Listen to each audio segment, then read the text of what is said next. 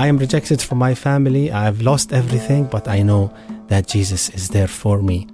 Our topic, living as a persecuted Christian in the Middle East. Hi, I'm Andy Napier, and this is Footsteps from TWR. We're calling today's guest Joseph.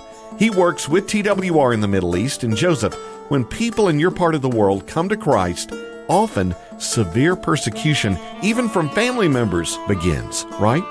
I came across many of those. One of them said he had to leave his family. And he said to me, I am rejected from my family. I've lost everything, but I know that Jesus is there for me. And He's enough for me. It's not easy for someone from the majority beliefs in our area. It's not easy for him to change in mindset. It is really the work of the Holy Spirit in the heart of these people. And if God is at work in their lives, He enables them to move out. He enables them to adopt the new beliefs, to come to the kingdom of God.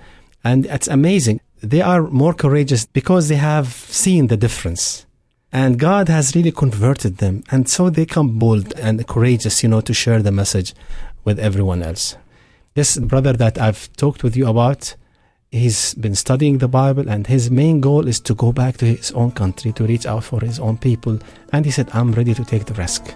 I will trust the Lord. In due time, I'll go back to my country and share the gospel with my nation. In 2 Corinthians 12:10, the Apostle Paul writes, For the sake of Christ, I am content with weaknesses, insults, hardships, persecutions, and calamities.